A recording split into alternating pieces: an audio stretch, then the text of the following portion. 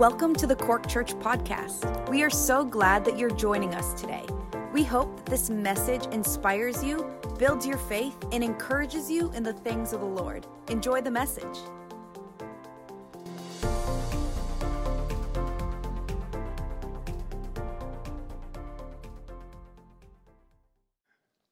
So the few thoughts I want to speak on tonight, I've titled The Revolution Calling. There's lots of different definitions of a revolution, but I just want to read out a couple of them that I found were relevant to what I want to talk about. So a revolution is a sudden and dramatic change in a governing system, usually involving the masses, as in the people who are governed, and often involving violence and a revolutionary leader. It's also a fundamental change in the way of thinking about something or doing something. So I want to touch on these two aspects tonight, but from a spiritual perspective, obviously. We're not into overthrowing governments and revolution here. And just want to put that disclaimer before we start. There is no civil disobedience being recommended. This is a spiritual topic. But I want to take us from a little journey from the Gospels into the Acts and onto the Epistles. I want to trace the evolution of the most amazing revolution that has happened. And its continuation then into our day, right here and now for us. And what it means for us here, now, tonight, in practical terms. So that's the topic tonight. And I want to just, as usual, just break it up for ease of thought into three different thoughts.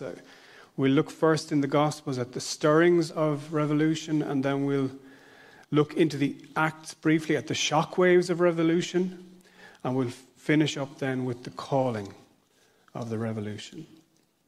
That's our three headings tonight. So maybe you could turn with me, please, to Matthew chapter 11. We'll start in the Gospels and just address this topic. Matthew chapter 11. And we'll just pray. Andy has already prayed, but just pray. Lord, we just want to ask you for your help tonight, Holy Spirit, for your anointing, for your quickening, Lord, for that ease of thought and speech, and for ears to hear what you want us to hear. Amen. Amen. So Matthew 11, please, and we're just going to read a couple of verses. The context here is that John the Baptist is in prison. It appears he's in a disillusioned state. He's sending a message to Jesus saying, "Are you really the one that was to come? Are you really him?"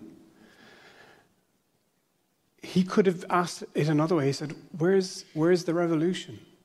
Where's the overthrow? Every leader that had come right through the Old Testament was there to restore spiritual values to Israel and to get rid of the oppressor, to get rid of the Philistines, the Canaanites, whoever they were, and establish again the kingdom. And of course, this is the perception that was there regarding the Messiah, that this is what he would do. And of course, John is here. All he's seeing is a teacher and a preacher and a miracle worker. So he said, "Are you really it? Are you really the one to come?" We have the benefit of hindsight now, but this was genuinely the mold of all the leaders through the Old Testament. And Jesus sends a message back. We're not going to focus on that, but we're going to focus on what he then says to the people about John. And if we look at verse 9, he says, "What then did you go out to see? A prophet?" Speaking of John the Baptist. "Yes, I tell you, and more than a prophet. This is he of whom it's written, 'I send my messenger before your face who will prepare your way before you.' Truly I say to you, among those born of women, there has arisen no one greater than John the Baptist. Yet the one who is least in the kingdom of heaven is greater than he." Let's underline that. I'll come back to that later. "From the days of John the Baptist until now, the kingdom of heaven has suffered violence." So here's the revolution. The kingdom of heaven has suffered violence, and the violent take it by force. For all the prophets and the law prophesied until John. And I just want to read out another couple of verses. We won't turn to them. But just in the similar vein, in Matthew 21, Jesus is speaking to the Pharisees and he's rebuking them. And he says to them, "Truly I say to you, the tax collectors and the prostitutes go into the kingdom of God before you. For John came to you in the way of righteousness, and you did not believe him. But the tax collectors, who were collaborators with the oppressor, the Romans, and the prostitutes, believed him." And also in Luke 16, again speaking to the Pharisees, and again on a similar theme, I think it's probably a similar statement to what he's saying here. He says, "The law and the prophets were until John. Since then, the good news of the kingdom of God is preached, and everyone forces his way into it." So Jesus is presenting this picture here to the astonishment of the listeners and to the Pharisees and to John and everyone listening, that the attack, the revolution, the uprising and the violence is not coming against the oppressor, the Roman government. He says it's the kingdom of heaven. He paints a picture for them of basically the tax collectors, the prostitutes, all these unsavory sinners pushing their way in, pressing into it, suffering violence, he said. And we have to understand that the backdrop here is a whole couple of millennia of the law creating such barriers around the holiness of God for a very good reason until Jesus came. But the barriers were so high and so severe that the people had to be clean in every aspect of their living. They couldn't eat the wrong food. They had to purify themselves. And there was, in fact, jeopardy associated with not being careful enough. Back in the wilderness, there's a striking cry from the people after they've had several incidents of the fire of God and the rebellion of Korah and priests coming with strange fire and all these different things. And the people cry out to Moses and they say, "We'll die. We're lost. We're all lost. Anyone who comes near the tabernacle will die. Are we all going to die?" This was the cry they had of just the impossible holiness of God that they kept banging up against. And they had to just draw back. And only the designated 2 or 3, the high priest once a year, the priests who were in there, only they could come near. This was the barrier. And on top of this, the previous 400 years or so, the Pharisees had been adding to that. They've been adding law upon law, scruple upon scruple. They've been creating more and more and more barriers. In fact, Jesus said to them, "You've created so many barriers, you're locking everyone out."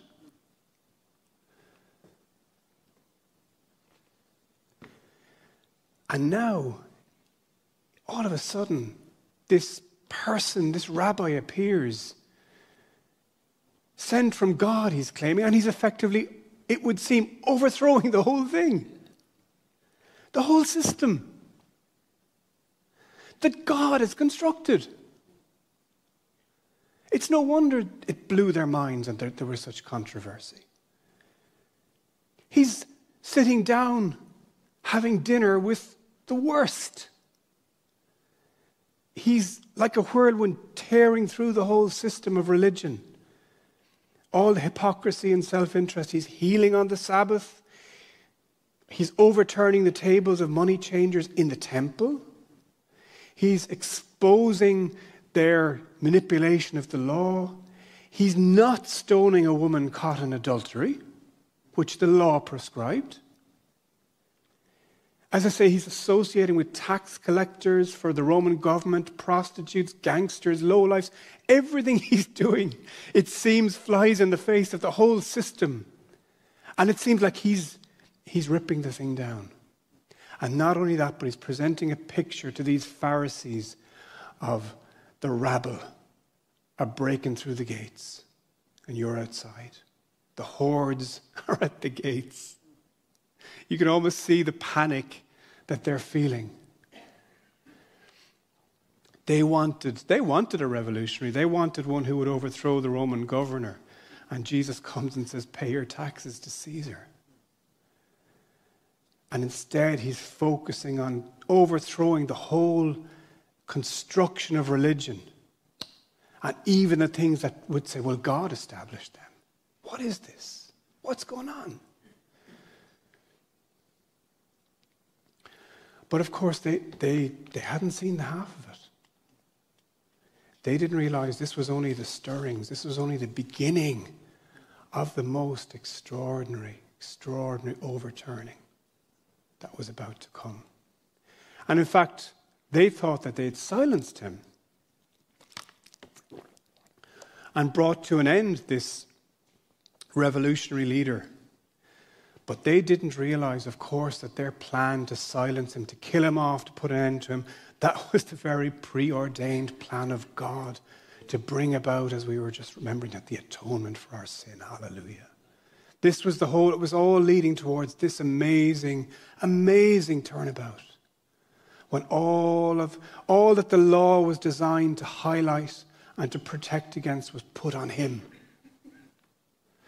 And on the third day, God raised him from the dead. Hallelujah. And a great shockwave was released through the spiritual realms that day that's still echoing. And as we move into the Acts, then we see that this revolution now begins to make its way out beyond Jerusalem. Things are bad enough with all that's happened with Jesus. Yet now, Peter ventures to visit a Roman centurion.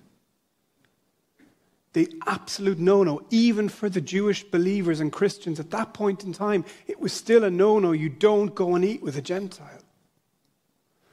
And he visits him and something happens, and the Christians, the Jewish believers at that point, they have an argument with Peter, saying, what are you doing visiting this guy? How could you have done this? And Peter speaks to them in Acts 11, and he says, well, I went there and the Holy Spirit fell on them, just as on us at the beginning. And I remembered the word of the Lord, how he said, John baptized with water, but you'll be baptized with the Holy Spirit. Then God gave the same gift to them as he gave to us when we believed on the Lord Jesus Christ. Who was I that I could stand in God's way? When they heard these things, they fell silent. And they glorified God, saying, then to the Gentiles also, God has granted repentance to life. Hallelujah. What a wonderful aftershock came out that day across the world when the first Gentile believer in Christ entered the kingdom. And I was just thinking, think of that day. Think of that day this happened. Think of your ancestor. I was just trying to do some numbers on it. It's probably about 60 generations from any one of us, on average, give or take. And if you think of your father or your mother and their father or mother, and you just go back 60 people, just trace your own line back to that day. And I was calculating, if somehow or other we could have a photo call with all my ancestors or all your ancestors here, just a father or a mother, and they filled 6 rows here at the front. Not that many people. And just behind Deepak and Rena there would be my great-great-great-great-great-grandfather. Who was that person? What was his life and his world and his outlook? We can only speculate, but for me, I guess possibly some Celtic tribes person, probably painted blue, as they put on themselves, probably a worshipper of the sun or some mix of deities, probably a killer. But I know one thing, that he was living in a society and in a world that was apart from the living God, in absolute darkness. Now, perhaps God reached people in his own way then, but in general terms, society was in the dark.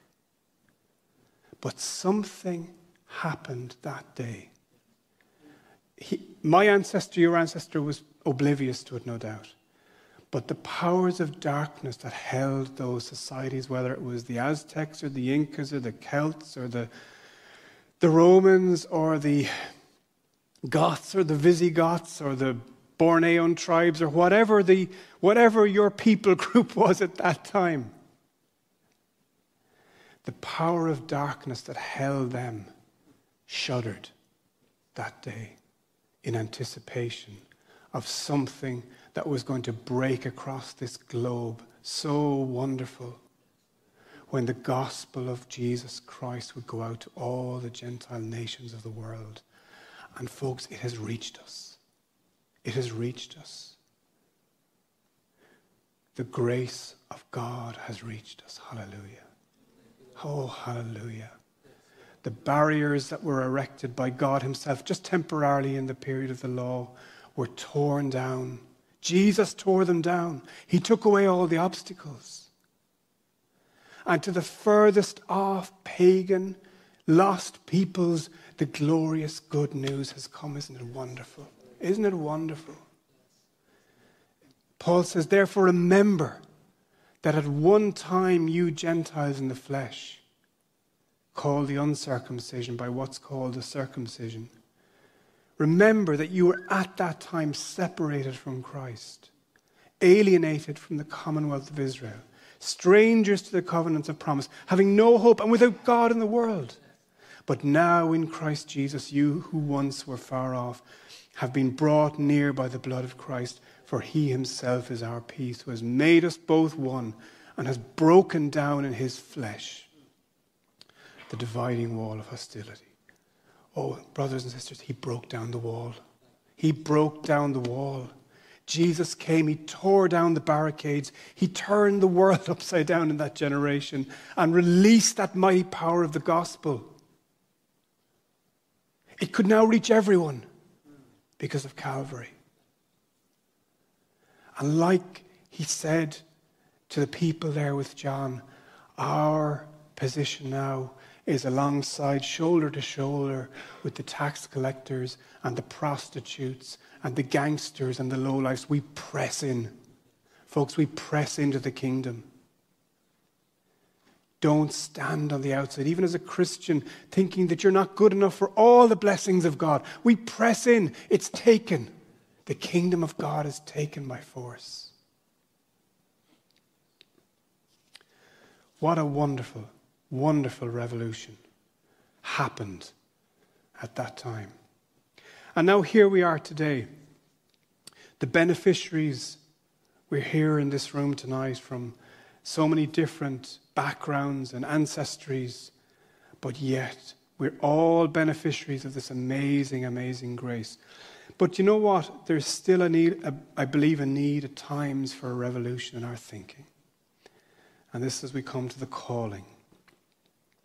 And we go back to what Jesus said to the people there regarding John the Baptist. It's an astonishing statement.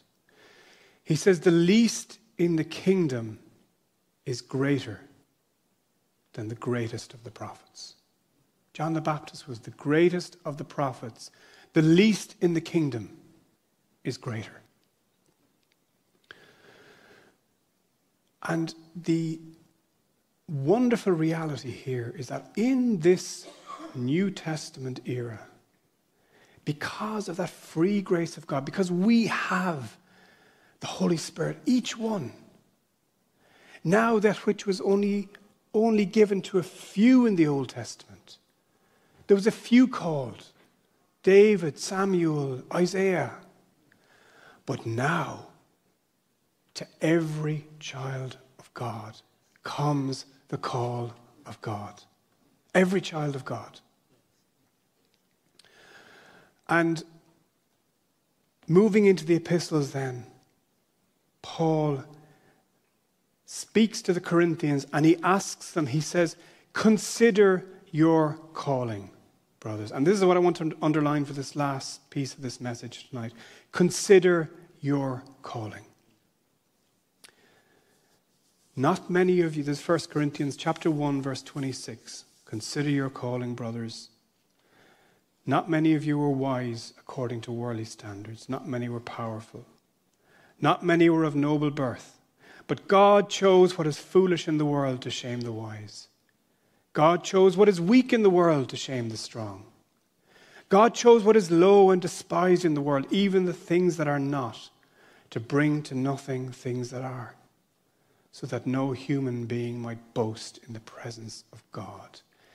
Paul turns to these believers and he says, brothers and sisters in Corinth, consider your calling. Not mine, not me the apostle, not Peter, not the select few like there was in the Old Testament. Consider your calling. You ordinary folk of Corinth, Gentiles, outsiders, formerly unholy, unclean, pagans, idol worshippers.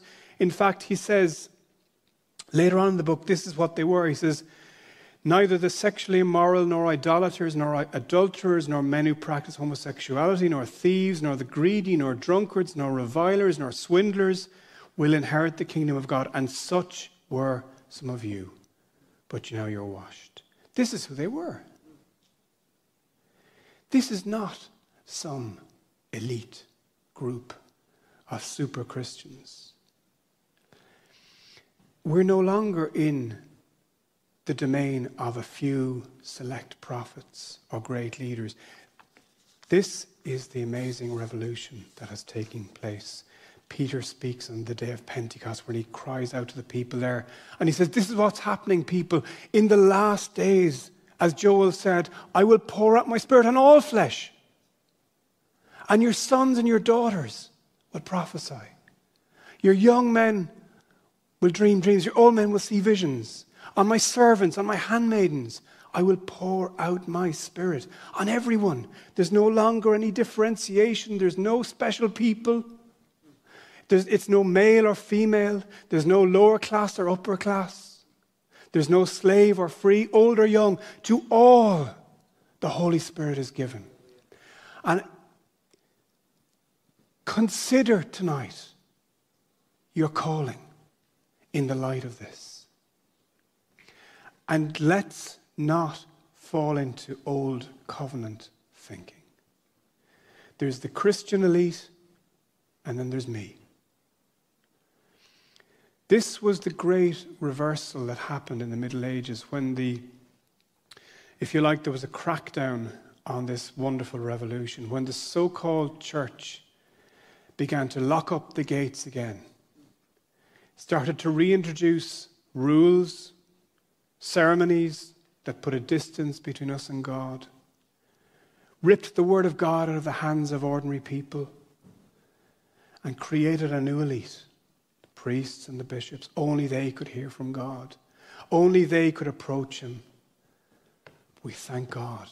Thank God he dealt with that. Thank God for the Reformation. But we still have to travel a journey. That old covenant thinking can still persist like a virus. I know myself, I've been in times and situations, going to Christian conferences in the past. It's not maybe so much of a thing now. But where there would have been a call for people, Christians, to come and commit their life to go to Bible college. And there would have been a general unspoken atmosphere that these were the elite and that everyone else really did not have a particular role. I'm not saying that's everywhere, but I remember being in situations where that was as Christians, this was the environment. That you were a special Christian, or you were just an ordinary Joe Soap. And this can persist. We can have celebrity pastors, celebrity leaders, and then just the pew dwellers. This is old covenant thinking. Everyone is pressing into the kingdom. Folks, we're side by side, shoulder to shoulder. Yes, there are different callings and roles and functions, but don't fall into this idea of a Christian elite and me. No, your calling, The tax collectors, the prostitutes, Jesus said, they're now forcing their way into the kingdom. And you Pharisees, get out of the way. We are in a new day. Hallelujah. It's wonderful. It's wonderful, folks. There is no Christian elite. Consider your calling, Paul says. That it's to each one. And he says, consider your calling and know that it's unique. And to each one is given. To each one. And there's a calling that's tailor-made for each one here. You, me, each one in this place. It's tailor-made for you. And it's for you. And it's only for you. And it serves a vital function in the kingdom of God. I was thinking about this, and I was thinking when, a couple of weeks ago when Van Ramos was up here speaking, how she waited on God for that particular groove to slot into, and how it became for her something to give herself to. And you know, it's a service that's behind the scenes. It's something that we don't see that much. But I thought about it. It's like in the wilderness where they had the trumpeters. And to carry that message to the outermost parts of the camp, to carry the right message, they had to amplify it with the trumpeters. Whether it was a signal for war or a signal for gathering. And you know, every piece of the jigsaw in God's body serves a vital purpose in the call of God. And there is a calling. Consider your calling, not the person next to you, not Andy, not Danny, not Jess, not me. Consider your calling, folks. There's a unique calling for you. Don't just be a seat dweller. Because if you are, you're not pressing into the kingdom. You're not forcing your way in alongside those tax collectors and prostitutes. You're not entering into the revolution in all its fullness. Yes, you're saved, you belong to the Lord, but He wants us to go all the way in and take that calling that He's given to us. Consider your calling and understand to whom it is given. Paul outlines this. He says, He's given His calling to the weak, the nothing, the foolish. His calling is given to individuals who are inadequate. And I would just say something tonight. Accept your inadequacy. Accept it. Just accept it. That's the way the Lord has made it. He says, not many of you are wise, but God chose what is foolish, what is weak. God chose what is low, despised. God chose things that are not. This is the bar, this is the caliber that God has.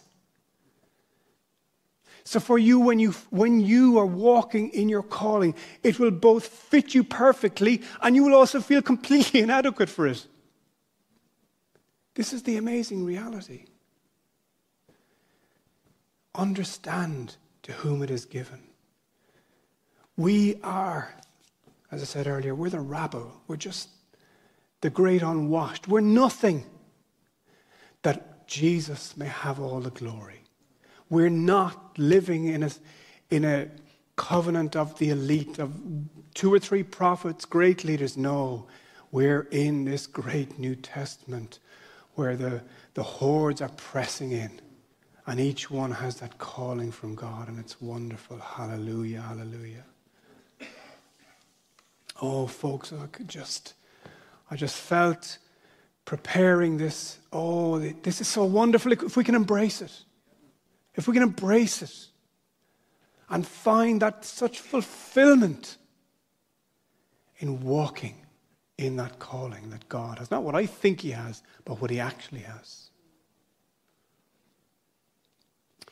Consider your calling as a call to arms for every believer.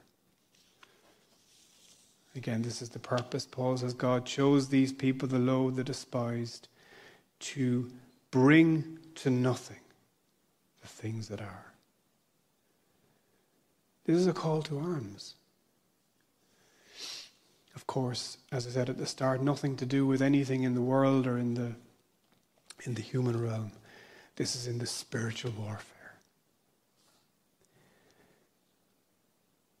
God is moving among us, I believe, in these days. I think we can all sense it, can't we?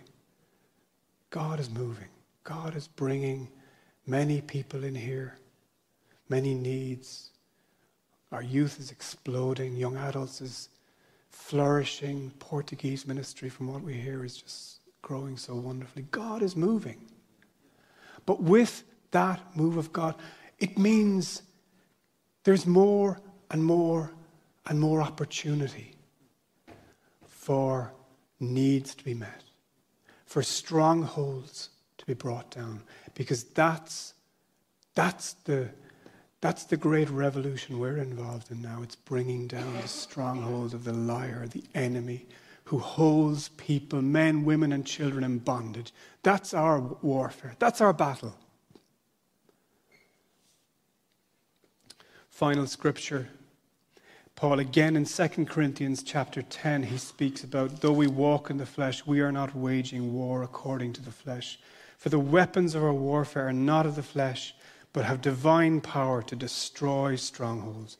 What are these strongholds? We destroy arguments and every lofty opinion raised against the knowledge of God, and take every thought captive to obey Christ, being ready to punish every disobedience when your obedience is complete. Strongholds, thoughts, opinions, ideas that hold us captive. And you might think, well, this is very lofty sounding stuff. I'm just an ordinary person mixing with other ordinary people. Well, you know what? I don't know about you, and if you think about it, I bet you would agree with me for yourself. I have been in situations where someone has said something to me, they don't even know it. It could be just an ordinary person, a conversation. It could be a message preached. And a stronghold has been broken in me. A stronghold gets broken. Some thought, some bondage in my outlook, some condemnation, whatever it might be. These are strongholds, folks, that keep us. It's in our minds. It's our thoughts. It's in our outlook. It's in our unbelief. It's in all these things that just hold us and trap us, even as God's people. Strongholds. And for each one of us, our calling is to be those who are ready to tear down strongholds. You don't believe God can do this through you, just go read 1 Corinthians. He takes the nothing. He takes the lower you are in your own eyes, the more chance he'll use you. And all that's required of us, he speaks it here, being ready to go against every disobedience against Christ when your obedience is complete. If we obey, if we find ourselves obeying that calling that God has for our life, whatever that is, if it's to wash the floor, if it's to preach, if it's to lead a service, if it's to just minister to people, if it's to make the tea, whatever that calling is, and we are faithful to it, and we are walking in obedience to the Lord in that, and walking in that togetherness with his people, in that submission to the order that he has laid down, in that obedience, he says there's a readiness. And that's all he asks of us, to be ready.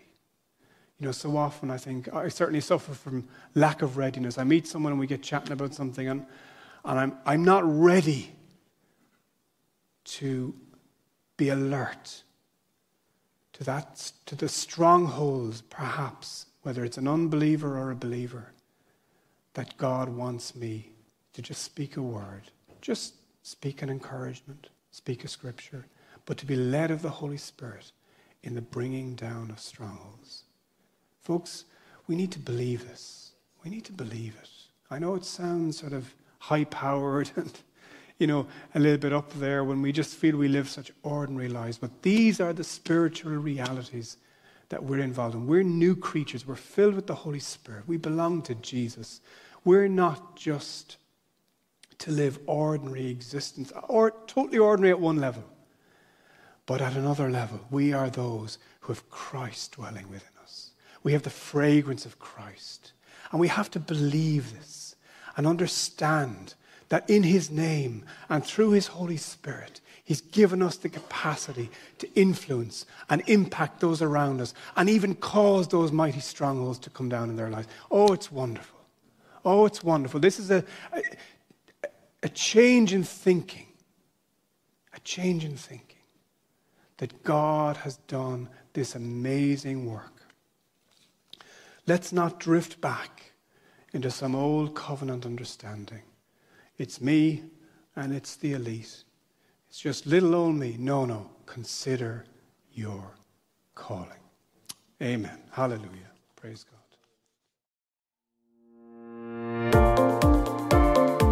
Thank you for tuning in with us today. Make sure to follow us on Facebook and Instagram at Cork Church. Also, make sure to like and subscribe to our YouTube channel. If you have any questions, you can email us info@corkchurch.com or just check out our website. It's www.corkchurch.com. Again, thank you for tuning in, and we will see you next time.